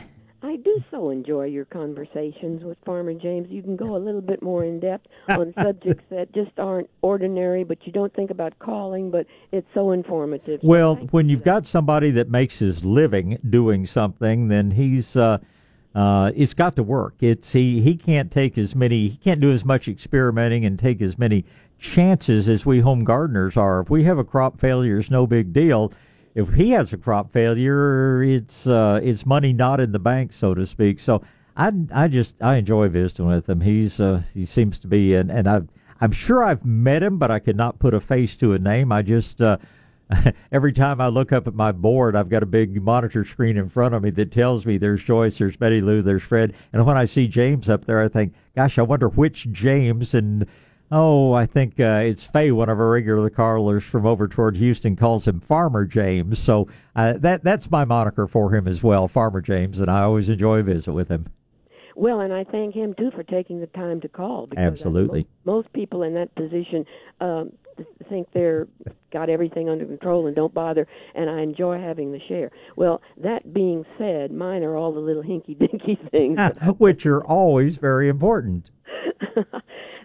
So they're going to go probably pretty fast. First one is Crown of Thorns. Mm-hmm. I have large flowered, medium flowered, and itty-bitty flowered ones. Okay. And they're not easy to cover because of the thorns or to bring in. So my question is, what can they tolerate outside? I bring them in every year, and they don't seem to be happy, and then I struggle to get them going again. What is their tolerance? They can freeze and die at 30 degrees. At what? At 30 degrees. And frost will knock the foliage off of them, and may do, especially on the smaller flower varieties. But they, they're real warm weather plants. And the thing to remember is that even though they look not a thing like it, they are absolutely first cousins to poinsettias. Yeah, they're euphorbias, are yeah, they? Exactly. Okay. Well, I knew they couldn't take freezing. I was aware of that, but I didn't know whether getting down into the upper or mid-40s. Oh, no. They're not desert rose. They're not going to complain about mid-40s. They're not going to bloom quite as much. But you keep them above the frost point, and they will survive. They're not going to put on a lot of growth and flowers. I mean, that particular group of euphorbias, all the general crown of thorns, if you have them in a warm greenhouse, they can bloom 12 months out of the year. And they're going to really slow down on their blooming when they start getting that kind of chill, but it's not going to hurt the plants. Now, the other thing that you always have to keep in mind is that as it gets cooler, plants do not use as much water, and your pots stay wet a lot longer before they, dry to the point of needing water again. And as we get chillier, you may find that your crown of thorns are staying so wet that can be detrimental to them in some years. Now, we can control the water we put on them, but Mother Nature does it when she wants and how much she wants. So even if I were leaving them out, knowing that they could take lower 40s without any real damage, if we got into a wet period along with that kind of cold, I'd be getting them in just because I don't want them to stay. I want that soil to dry fairly quickly, and the colder it gets, the slower it's going to dry out. Well, all of that makes sense, and I realized that they would freeze. I figured 32, but anyway, that kind of thing. I hate to bring them in because I do not have a very light house. It's pretty dark, and they're never happy in either. So, okay, that's fine. I did not bring them in this current little spell. No, I don't think there's any reason to now, and that's always seems to be our issues. Those of us that love the brightest light plants out there don't always have the right place to grow them, but we just do the best we can. Right. Almost the same question on the snake plant. They're sansevierias, right? Yes. And they freeze. I realize they freeze, but what is there? Is it about the same as for the crown of thorns? Almost exactly the same, but if they get below freezing, they will flat turn to mush. Okay, I understand that. The next one is on an alocasia. I have an alocasia. It's the green and white veined one, the shield type plant. Yeah. Uh-huh. And it's the same question. What I know I know they can't take freezing, yes, but what is it? Are they also in that same grouping? Well, I think the difference on your alocaceas, at least on that group, now I'm not talking about African masks and some of the really fancy ones. No, that's the one I am talking about. Oh, African mask, yeah, they're going to be up closer to the desert rose. They're not really happy below about 60 degrees. Okay. But now the green and white variegated one, that particular one, it can actually freeze back and come back out again. Most of our upright alocaceas, or upright elephant ears, whatever you want to call them, a light freeze can be damaging to the foliage, but they grow right out of it. That African mask is the one, and there are a handful of others that are just far more cold sensitive, and those are the ones I always recommend keeping in pots. Some of the other ones, and there's some giant ones, as I'm sure you know, but the green and white variegated one is just one of the prettiest things out there. But even if it does get a little bit nipped, it's not going to be permanently hurt. That African mask alocasia, it starts looking bad. It's like, our crazy Jerry that works with us. He talks about some of these different diseases that show up, and he says, if you get that, just call Porter Loring. You're not going to get beyond that. So, yeah, if your African mask gets too cold, you need to call the plant equivalent of Porter Loring, which is a compost pile. Okay. Now, what would you use? It's been outside under my oak trees, so I have it on the porch. It's been protected, but not in, so it's coming in. So what can I use to clean the calcium off of it? Well, there are professional products like Green Glow that can be used. Actually, a little bit of dilute milk. I thought that. I'd heard that. And it's the lactic acid. Calcium is dissolved, so to speak, by acidic products, and I would never use the white vinegar, but a dilute, apple cider vinegar, I'm sure would be fine for cleaning the leaves on most things.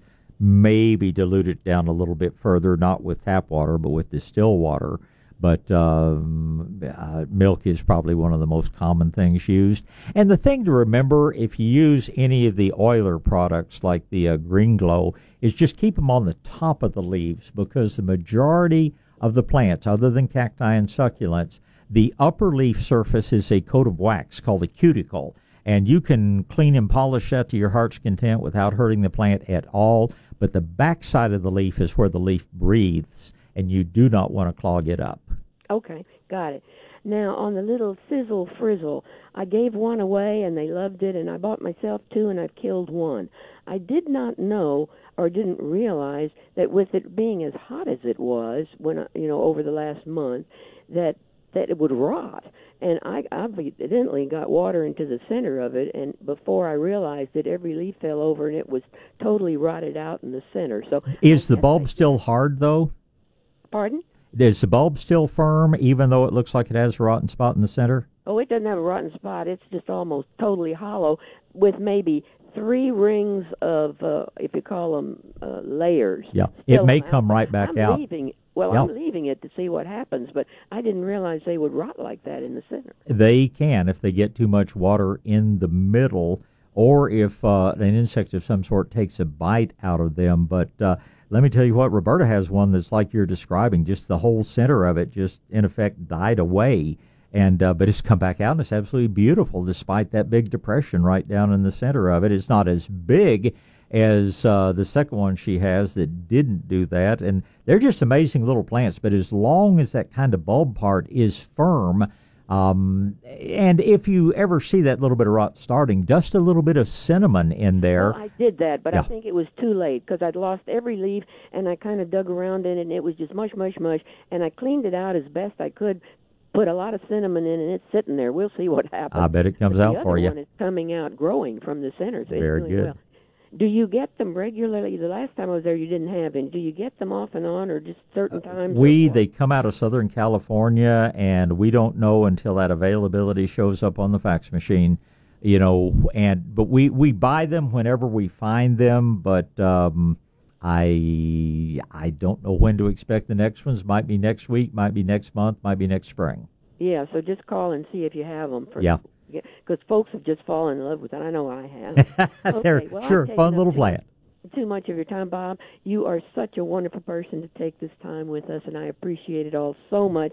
And give all your little babies a pet and a hug. And they appreciate you so much, Joyce, as do I. And we'll talk again soon. Yes, sir. Bye-bye. Thank you. Bye.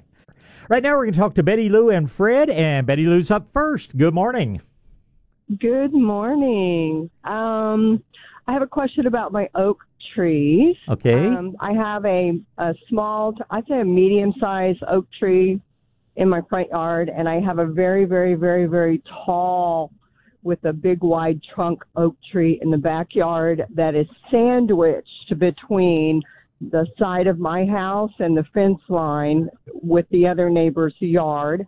I bought this house. It's like 22 years old, so the tree is probably at least 22 years old or older. Okay. But it's super tall. And anyway, my HOA told me I have to have the front tree, live oak tree, trimmed because it's hanging more than it's below the 15 foot from the street level high.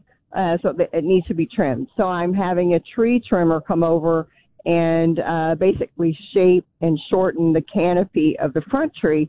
And I'm wondering about the back tree because the tree is very tall and so close to both houses that I had it trimmed last year, but it's already grown back close to where our chimneys are at the top of each house. My question is how, and I don't have deep pockets to keep trimming these trees every year. My question, Bob, is, and the tree trimmer is permitted, and he's done this, and he knows he needs to seal after pruning these trees. But so two-part question. Number one, he says that the rule is to seal anything that is 1/2 inch in diameter and the limbs cut or bigger. And I told him, no, I think it's all of it. Yeah, you're exactly right. You're right. He's not. Okay. And the second question is, how short can he trim the tree to where it's healthy and pretty so that I don't have to keep doing it? And in the backyard where it keeps growing out to where, it doesn't really provide a lot of shade for me that I know of. Can I just have him cut that tree down, just eliminate it? So that's what I'm thinking. That's strictly up to you. It sounds like this guy is more of a tree trimmer than an arborist.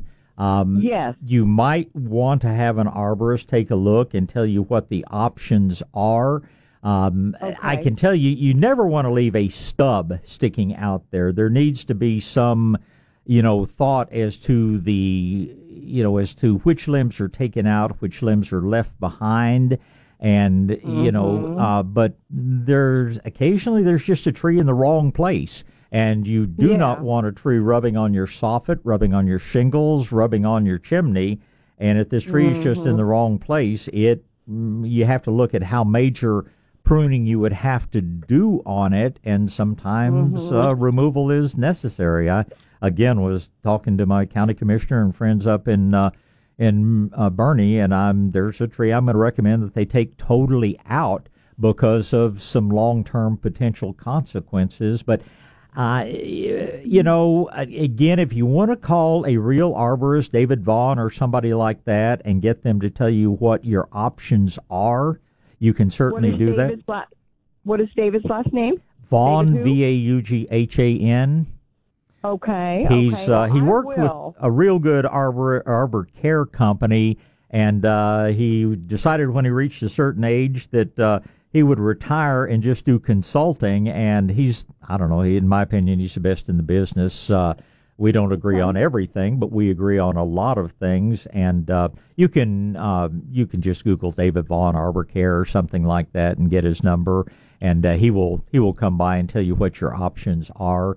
But to the ceiling, you're playing Russian roulette. People trim all the time and never have an oak wilt problem. People trim one time without sealing, and if there's a red oak around producing the spore mats, then you can get oak wilt introduced into the tree. Now, we're finding different things, and I won't take time to go into them right now because we're getting close to news and I need to get Fred in. But and before we get off the phone, I need to know your advice about how short can they cut the canopy so my tree in the front yard is still pretty, but I don't have to worry about trimming so often. Okay, go ahead. The thing about the tree in the front yard is don't ever take away more than 50% of the foliage at any one time. Beyond that, trim it as heavily as you like. Okay. And what were you saying, Bill? Just every now and then there's a tree that just can't be reduced with, at a reasonable point. Sometimes it's just a tree in the wrong place, and in that case, it just needs to go. But you need an arborist to make that determination, not a tree trimmer. And best one I know is David Vaughn. But anyway, I hope that gives you information you need. Let me get Fred in here before we go to news. Good morning, Fred. Good morning, Bob. How you doing? I'm good. Good. Yeah, I'm headed down Highway 16. So if I lose you, feel free to hang up on me. But I'm gonna try to hang in there. Well, give me your question. Yeah, I got a couple of things. I'm retired and new at this gardening thing, and I'm having trouble like tomatoes. The only thing I can grow where I can actually get the fruit off of is Sweet 100s. Okay. Everything else, I can get the flowers on it, and then, I can go back out there the next day, and the flowers are dried up, and I get nothing off of them. I think your timing, either you don't have enough sunlight or your timing is off, because larger fruited tomatoes don't set fruit when the nights are too warm, and they don't set fruit when the nights are too cool. So a lot of folks that plant a little late or a little early, that has a great deal of influence in tomato production, and all tomatoes need absolutely full sun. If you ever over near our place, Shades of Green, we've got a little free handout we can give you that tells you the time that we recommend, the approximate planting date, spring and fall. Sweet 100 is a cherry tomato, and they don't pay any attention to nighttime temperatures. So Sun Gold, Sweet 100, Black Cherry, Juliet, those are all ones you're going to be very successful with. But if you get your timing down right, you ought to be able to grow any tomato you want. Okay, yeah, and I think you hit it because I do not have full sun. Yeah. I've got it planted next to the house, but it's the way I've got 120 trees in 2 acres. Well, and so there's only one area that has full sun, and it's over my septic system, so I choose not to use that. Well, that would not be, as long as you don't have an aerobic system spraying on it, nothing wrong with planting the garden on top of that. But it's going to either take some tree trimming or moving out there to do well with tomatoes or peppers or a lot of other things. So, all right, it is 8 minutes after 8 o'clock on a really nice, cool, beautiful Saturday morning in South Texas. What's it like in North Texas today, Mr. Dirt Doctor? Well, it's calmer than it was last Sunday. I got to spend from about 6:30 in the evening until 4:30 the next morning in 2 airports, one in Topeka, Kansas, and one in Lubbock. Oh. Trying to get back to Dallas. I tell you, air travel, when it goes smoothly, is a good thing, but lately it seems like it's just there've been a lot of little glitches along the way. Well, we had a big glitch. We had E3 tornado exactly that destroyed North Dallas. So yeah. it was good not to fly back into that, but it was interesting because I left out of Kansas City. Kansas City must be the worst airport in the world. There's no restaurants there at all, and they close what few there are. Little ones were closed, so none of us on the plane got to eat anything. Everything was closed in Lubbock, so it was a grind of a time to get back. Well, I looked at the path of that tornado and looked like your office and your home were both spared, but I heard that North Haven Gardens just got demolished. Completely destroyed. It's going to be interesting to see what they do because that place has a very unique permit to be there. Right. They couldn't build anything. They had to just stay with the lean-to kind of original structure, and the floors, why the floor slopes like it does and all that. So it's going to be really interesting to see what they're allowed to do, much less what Pincus decides to do with the place. And we had a big Home Depot completely destroyed. The most interesting one, Doug. It missed Doug's house, my business partner. Right. It missed his house by a block. Wow. And knocked the power out there and everything. And he said that his neighbor's house was completely destroyed, and their 2 cars were missing. I assume they finally found them, but right after the storm, they were gone. So it was a violent storm, to say the least. But, the most interesting thing about it, of all, not one person was killed. And that's what I was just about to say. It's just nothing short of miraculous. Oh, yeah, because it destroyed a bunch of houses. Somebody said that it was probably because everybody had such good warning about it. But even if you had good warning, first of all, there's a lot of people that aren't going to pay any attention to the warning, and then secondly, even if you get in a closet or in a tub like a lot of people did, or one of my golf buddies that missed his house just barely too. They just got in a hall in the middle of the house and had some damage. But even if you do that, you can end up getting hurt. But it's unbelievable that nobody got killed. I think if you were going to be caught in a tornado, Topeka, Kansas would have been a better place to be, because those folks have storm shelters and they're used to dealing with that kind of thing. But, yeah, we had the same thing a couple of years ago. Tornado missed the nursery by a block. And it just makes you so thankful. But to see that kind of destruction, and I don't think there were even any major injuries, which something hit in the middle of the night, that's just very fortuitous. Yeah. It's unbelievable. They're still, shut down and rebuilding and getting started rebuilding up there. But it was a bad one. When they were first talking about it being an EF1 or 2, and then you see that destruction look like more like a EF4 or 5, but they're officially calling it EF3. So, well, it's bad enough. That's on the subject of North Haven. I happen to be talking to one of the brokers that we use on bulbs and things. Knows them very well, and she said that again, permits allowing and everything, they were planning to totally rebuild, and she said they had not even canceled their fall orders. They're going to do their best to stay in business, keep the doors open, and rebuild. And dealing with cities is just a whole nother issue, and let's hope that doesn't throw up a big roadblock. I was concerned because they're sitting out there on such valuable property that they would just say, it's time to go, kind of like Bobolinks and some of my other favorite open spaces in North Dallas just got turned into subdivisions. But supposedly, at least, she told me that she'd talk to the owners, and it was their intention to stay there for all the people in North Dallas that have come to really rely on them over the past, 60 years or something they've been in business. Well, it'll be interesting to see if they can make it to be back open by spring. Of course, spring for organic gardeners. And they're not totally organic. They do both, but spring begins in January. I was going to say, I think it begins in November, because I tell people all the time the organic fertilizer and things that we're putting out now, it's going to increase the winter hardiness of your plants, and it's going to help things get off to a much earlier start. So I'm not sure it ever really ends, but there's sure plenty to do. That's for certain. We had another interesting event, and that is the big tree on Armstrong Parkway at the end that they've, put Christmas lights in for forever and ever was taken down, and the lady that was doing the story on it tried to call me, and I missed her. I told her I'd be glad to talk, and she called, and I missed the call. I was busy doing something. But it might be good that I didn't talk to her, because what they put in the story was that the official story about what happened was that it died of old age. 150 years old, didn't die of old age.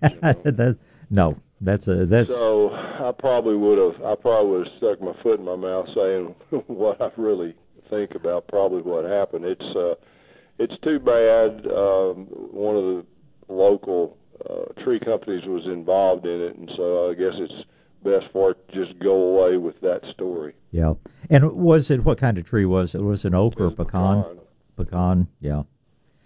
Well, you know, don't get me started on. To call dying of old age at 150 accurate when the one in Weatherford's 850. I was going to ask if you had an estimate on the age of that one. Yeah, no, it's a youngster by comparison, but there's so many stupid things that people do with the products they use around them, the ways they trim them, the way they bury their root flares. You can certainly shorten a tree's life a great deal, and a lot of the so-called experts out there just flat don't have a clue when it comes to what to do. But back up for a second and tell us about Topeka. How was the event? Oh, about the same as usual.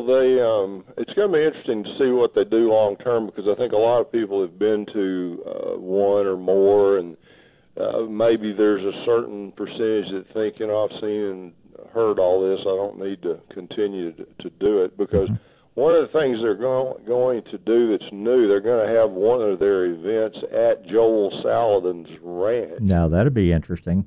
Yeah, I think it'll be real good. It's going to cost a whole lot more to go, and it'll be a smaller group, but I'm sure that they'll sell it out, and that'll be a successful deal. He hadn't been to too many of the regular ones in the last year or so I guess that's the move they're making there. But it's always fun and interesting to see the people and all that kind of thing. I took my art and showed off some of it. We didn't.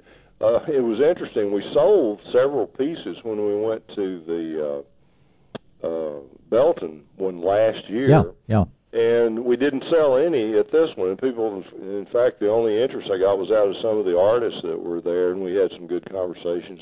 People asking about techniques when talking about, style and technique and things like that.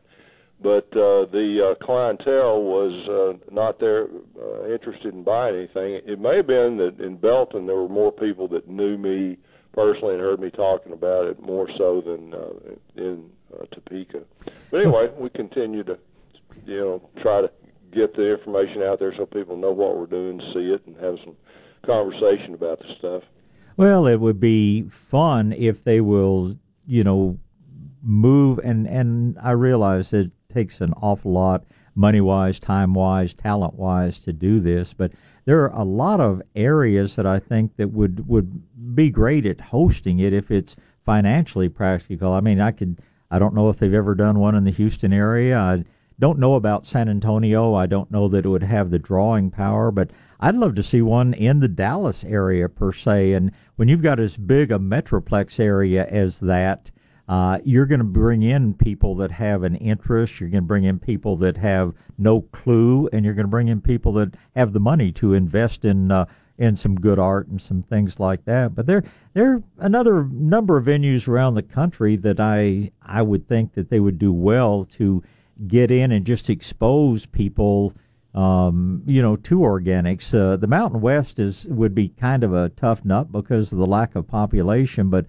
man, do I ever get frustrated when I get to talking to people who are just so set in their ways and see nothing at all wrong with agriculture as it's always been in their mind, with the Roundup and the Paraquat and, all the stuff that we just not necessary. And I saw this week that even the country of Thailand is getting ready to ban Roundup, Paraquat, and Chlorpyrifos, and citing, the impact on human health, and recognizing that those are things that, and they're getting a lot of pushback over there, because they say that 40% of Thailand's economy is based around agriculture, and they've got the same problem we do. These guys say, "Oh, we just can't exist if we don't get to use all this stuff." And news for you there: you not only exist, you do better than ever if you get away from that stuff. But that was interesting news. Problem. That's right. Yeah. Well, Mother Earth's business model, I guess 100% is kind of smaller scale cities outside of larger metropolitan areas, kind of like the Belton thing, and where they have a big agricultural center, with big arenas and things like that. So I don't know if it'd work in big, actually have it in big cities or not. I don't have any idea if that's a possibility. But anyway, It's just one of the many venues that we have. We've got another hemp deal coming up that's going to be in Albuquerque. This is going to be more of a group of people invited in that are specific growers and that sort of thing. And I'm the main speaker, and there's going to be some other people involved. And that's going to be coming up in a month or so, I think. Really? So I don't even know the details on it, but I'll let you know something next week maybe on it. Well, that sounds like fun. Albuquerque will be a fun venue. It can get pretty cold. I gave an orchid talk in Albuquerque one time in January, and that's about as cold as I've been in my life. It was about 4 degrees or something like that. But November should be a beautiful time of year out there, maybe a little bit past the aspens, but gosh, sitting down there in front of the mountains, it's a pretty part of the world. We're starting to get a little bit of fall color here showing up already, and it's going to be interesting to see if it stays cold like this and the sun comes back out. We may have some fairly decent fall color.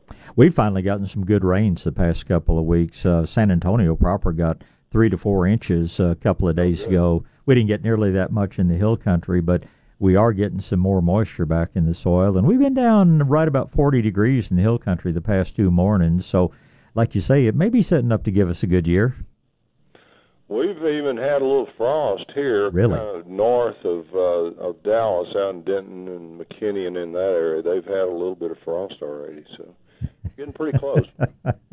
Little calendar's pushing on toward November. The herb market last week, I did as you ask several chefs and growers down there about the Hoja Santa. And they all said the same thing, said we love it as something to grow or something to cook in, but none of the ones that I talked to at least, actually thought that it was a good thing to put in for consumption. They said it can impart flavor, but they're kind of like you were saying that probably not something you want to consume a whole lot of. So that was the feedback that I got from them. Yeah, that makes sense. And comfrey probably I don't think ought to ever be used in cooking or teas. The Odina Branham, who I've worked with on the herb book that I did, she actually recommended using it in tea. Really? Human consumption. But I never was comfortable with that, and I don't think too many of the herbalists would agree with that. I think it's a little bit too rough, too toxic. Yeah, and we have used it, in effect, to make a tea, but not for consumption. One of Roberta's puppy dogs, a former puppy dog, had a real problem with hot spots and skin issues. Yeah, it's great for that. And, yeah, she used to basically steep the comfrey in that water and then keep in the refrigerator for some time, just in a little spray bottle. But it sure did work well, just use as a spritz, externally on hot spots and all. I think Dr. Kirby's done some of that too, and with just really, really good results, but not to be taken internally. It's also really good to go in the compost, and I'm not sure exactly what it does. That's something I need to research a little bit more, but there's a lot of people that agree with that and recommend that you have it growing near your compost area and you just throw some in the compost from time to time. It seems to have something beneficial about biological activity or something in the compost. Huh, I've not heard that. More so than other plants, and exactly how that works, I don't have any idea. I wouldn't have a clue on that either. It's it just it's so just almost miraculous in what it does as far as healing, but what would be in it as a breakdown product? That'd be a good question to ask. I'm sorry.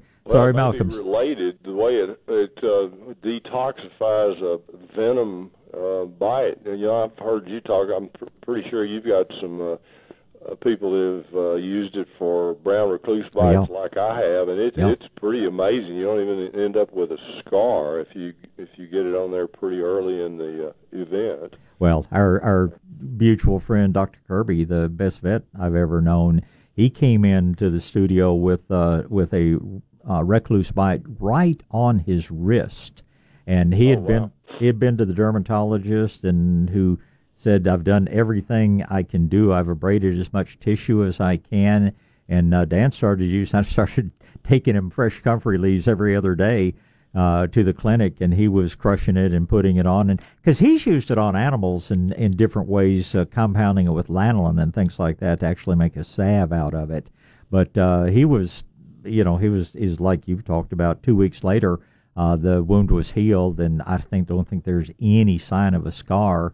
One of my former, my guys in here, if I really like them, like Don and Chris, I call them my engineers, and if they're not so hot, they become board ops. And one of my former board ops came in, and he pulls up the cuff on his jeans one day, and he said, "What do you think this is?" And he's got an ulcer the size of a quarter on his leg. And I said, "That's a brown recluse bite. You need to get yourself to the doctor and get that looked at." And he said, "I ain't going to no doctor, blah, blah, blah," which was kind of his M.O. But anyway, I brought him comfrey and got him applying it, and he totally healed in less than a month with no sign of a scar on it. But it is truly amazing. And of course, thank goodness, knock on wood, I've not dealt with recluse, but I get into fire ants. I get my occasional wasp sting or scorpion sting or whatever. And I think that Dr. Kirby says one of the big things that it does is really increases the blood flow, really increases the circulation around the area, which promotes healing and seems to take the pain away. But all I know is it sure works against some of life's little pains. Well, that's probably exactly what it does, and maybe there's something related there about how it helps with the compost pile. It supposedly helps bones heal and all kinds of things, and that the blood flow, increasing the blood flow, is probably how that works. That's interesting, and I always think about that this time of year because that white eupatorium, the one they call bone set, I've got a whole hillside that tends to come into bloom of that. That's another remarkable thing, something that people use for bone healing for many, many years before the advent of. It does the same thing. Yeah, too. Yeah. It helps blood circulation. Well, Plants are interesting things. Yeah. Sure. And the old Chinese herbalists knew a lot more than a lot of our modern doctors do about different things. Do you know if there's anything, have you heard anything new on the market? I continue to get questions about cut ants, and they have never been a problem for me. They don't come around the areas that I cultivate, but talked to a number of people and had a caller this morning was asking about something new on the market called Antix Plus or something like that. But then he said, well, you have to have an applicator's license to put it out. And I said, well, it doesn't sound like anything I'd want to be using. But anything new or different in dealing with leafcutter ants? No, not really. I've had some pretty good results, people reporting results, just using the normal things that we recommend, including the fine-textured cedar applied in the trails, that they're making, and it just irritates the heck out of them, and they tend to go somewhere else. The one thing that I've had reported twice where people got really good control, eliminated them, was building a dam around the entire mound area, which, as you know, can be really big. Yeah, 10 or 12 feet. Building a dam and flooding it, and if you put some sulfur in it like you recommend, or spinosad or something else like that, it would probably work even better. But you've got to be pretty dramatic to wipe out the entire colony. Yeah. One thing interesting that came up in Topeka, one of the guys listening to my talk on insect, I did the tree talk first, and then did the natural insect and disease control second, and we had good turnout at both of them. But one of the people that came said he had a tip on squash bug control. I said, fine, what is it? I'll encourage people to give us tips. Some of the best things I recommend came that way. And he said that he used hair, and he said he had tried human hair, and he had also tried dog and cat, and he said they all work.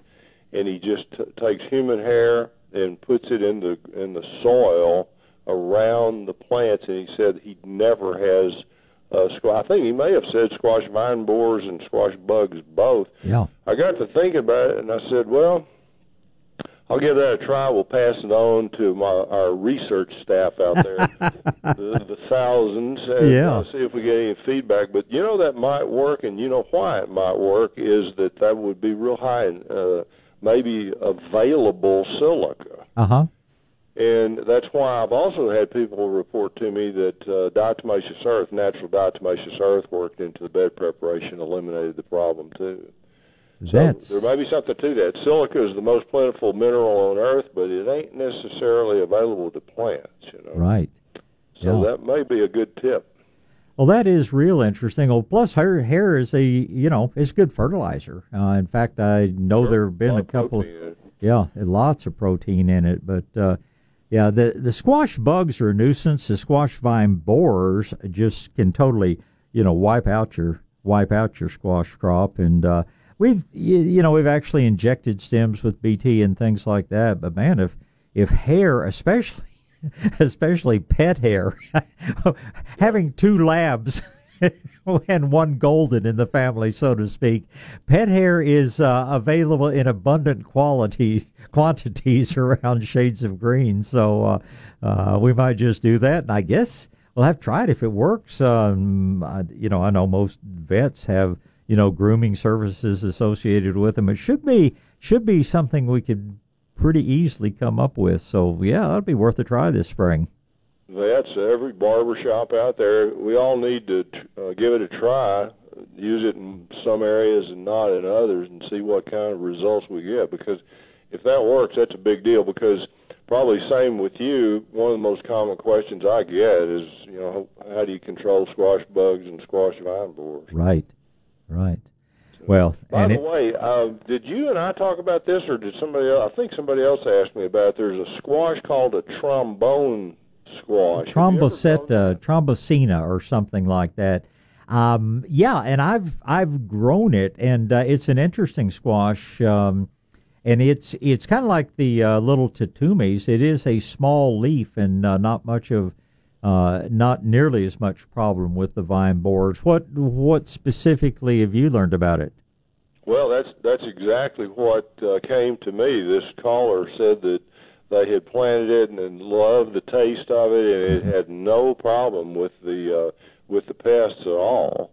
And so I said, well, that's great, and I need to give it a try. And I wondered if you had. Yeah. It also, I also told him the same thing, that Tutumi was also in that category, and to give it a shot. Not only are the little green Tutumi squashes delicious to eat, but if you let them go to maturity, they form the cutest little orange pumpkins you've ever seen. So it's a decorative thing as well. Yeah, they call them calabacita down here, and they're useful. The one thing I'll tell you about the trombocino, it likes to climb. I find that to get really quality squash from it, and one of the really neat things about it is, and it makes a big squash, but you can harvest it even after it's gotten some size to it, and it's still good flavor, still very tender and all. So many squash, you miss them 1 or 2 days, and you've got a baseball bat out there that you can't do anything with, and even the cows don't go crazy over it. But that trombocino, we found you could pick them really pretty young, and if you could actually let them get almost to full maturity and treat them like a winter squash. So it's a very versatile plant, but it is vigorous. It does take some room, and my experience was that it did best where I could let it grow up over some cattle panels. Okay, that's a good tip. Well, I'll give that a shot this next season. I guess we better ease on so you can finish talking to some of your research staff there. Lots of wonderful people.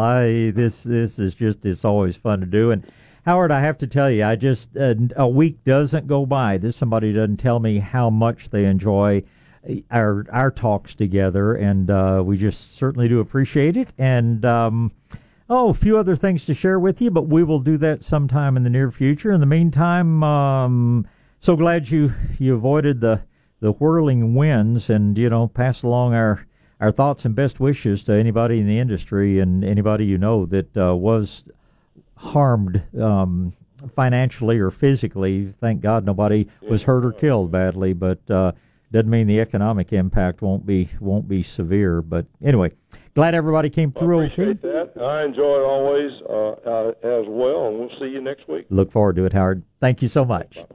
Goodbye. Mr. Howard Garrett is the Dirt Doctor. Phone lines are open for the last 25 minutes of the show here. Time to take probably 3 or 4 more calls. But if you've not discovered DirtDoctor.com, you're missing out on the best source for gardening information on the Internet. And, of course, I highly recommend joining the Organic Club of America, Organic Club of America, where you have access to some of the additional things, sort of the backside, as we like to say, of DirtDoctor.com, that even gives you more different opportunities to learn and all. All right, let's get back to gardening. It's going to be Bill and Mike and Sid, and Bill's up first. Good morning, Bill. Good morning, Bob. It's nice speaking with you. Well, thank you. I've got 2 quite large evergreen sumacs. They've been in the ground 4 years. They're in good soil. Mm-hmm. Noticed about a month ago that the side of one of them started to turn brown, and it was the bad death where the leaves turn brown and stay on the branches. Right. So this week I went in to clean it out, and there's a main trunk that comes out of the ground, and about 3 or 4 inches above that main trunk, it branches into 4 almost. They're so thick they almost look like trunks. Mm-hmm. One of those is where all the death was. Okay. And I went down and cleaned it out at ground level, and down toward the bottom of that branch of the trunk, there's some kind of black sticky substance. Okay. And I'm wondering if that's what caused that branch to die. No, and if I need to worry about it. I think that is what the branch produced as it died. This occurred late spring, early summer, or no, about a month ago. Okay, my suspicion on evergreen sumac is all the wet weather we had spring and early summer. They simply don't handle that. Even the flame sumac suffers, but evergreen sumac, if they stay too wet, they have real issues. And sometimes, it's an interesting thing on shrubs and trees both. The roots on one side of a plant really control what happens to the limbs on one side of a plant. And for whatever reason, my suspicion is that part of the root system simply stayed too wet. Of course, what actually happens is there's lacks of oxygen in the soil, and you had a lot of root damage on that side of the plant, and the plant responded by the major limb that was on that side of the plant died back. The good news is that it's not contagious, it's not spreading, and if quite obviously, once June came along, the rains ended, and if the rest of that plant looks good, chances are it's going to continue to grow, and and the evergreen sumac is just a really neat plant of our native plants. I think it's one of the best, but man, if it's in a spot that ever stays too wet, you'll see you're lucky the whole thing didn't die, as much rain as we had this spring. But that would be my guess as to where the problem originated. Perfect. Good news. Thank you, Bob. Very good. Anything else we can help with? That's it for today. Very good. Well, stop by the nursery when you're in town, and I'll have a couple other things to share with you. Don and I were just discussing off the air some good humor, but probably better not take the time to do it right now. So look forward to seeing you guys sometime soon. And I might have 1 or 2 for you. Always welcome, Bill. Thank you so much. Give Chris a hug for me. Thank you, sir. Bye. All right. Next up's going to be Mike. Good morning, Mike. Morning, Bob. I know you're feeling fine, so I won't bother asking you. You got that right. Yeah. Hey, this stuff I just was listening to you and Dirt Doctor about the comfrey. Right. Your doctor, let's see, the veterinarian, is he mixing it with lanolin? No. Well, he has mixed it with lanolin to use on some of his 4-legged patients with skin issues. when he was treating his recluse bite, I guess that's been close to 2 years ago. No, he was just crushing the leaves and rubbing it on, which is what I do for fire ant bites or scorpion sting or whatever. But compounding it into something, that somebody wouldn't just lick right off. I know he's done some things with it. He hasn't done a heck of a lot with it, but I remember 2 or 3 cases where he found he got some pretty good results doing that. Yeah, I'm using it on dogs. That's what I'm. Yeah. But the problem is trying to get it on them so they don't lick it off. Yeah. And like I said, my business partner, one of her former, I guess it was one of her Goldens, had a real issue with hot spots, and she would make a tea out of it. She would boil water and then steep some of the comfrey leaves in it, and then use that just in a little sprayer and just spray on the hot spot, and produced real good results as far as reducing the inflammation and getting the regrowth on the skin and hair in that area. So lots of different ways you can use it. I don't think any of us recommend doing it internally, but and that you're always. But it's something, if the dog licks a little bit of it off, it's not likely to be a problem. But when you're just kind of spritzing it onto the skin, it dries so quickly. In fact, I guess if you had a dog that was a real licker, you could spray it on, let it sit for a few minutes, and then towel it off. We actually have a sign in the office for our 2 labs that says "Caution: Dog can't hold its liquor." LICKER. Yeah. But anyway, that's a couple of the ways that we've used it with good success. Okay, I guess this time of year they're probably at the nursery, so with the full plants. I'd have to look and see. I know we have had a fairly good supply, but a lot of the growers put so much effort into the herb market last week, it always creates a little bit of a shortage. But I imagine you'll find them, but I won't. If you're going to make a drive just to get that one plant, call first. Oh no, I'm down here in Taft. Yeah. Down towards the coast, so I'm not coming up to San Antonio. But I'll go back into Corpus. So. Well, go back into Corpus or. Head up and see. Victoria, yeah, Victoria, somewhere like that. But yeah, it's very good, and it's kind of a pretty plant to have in the garden. In addition. Okay, that's all my questions. Mike, I appreciate the call. Thank you, sir. Right now, let's talk to Sid. Good morning, Sid. Well, good morning, Bob. Morning, sir.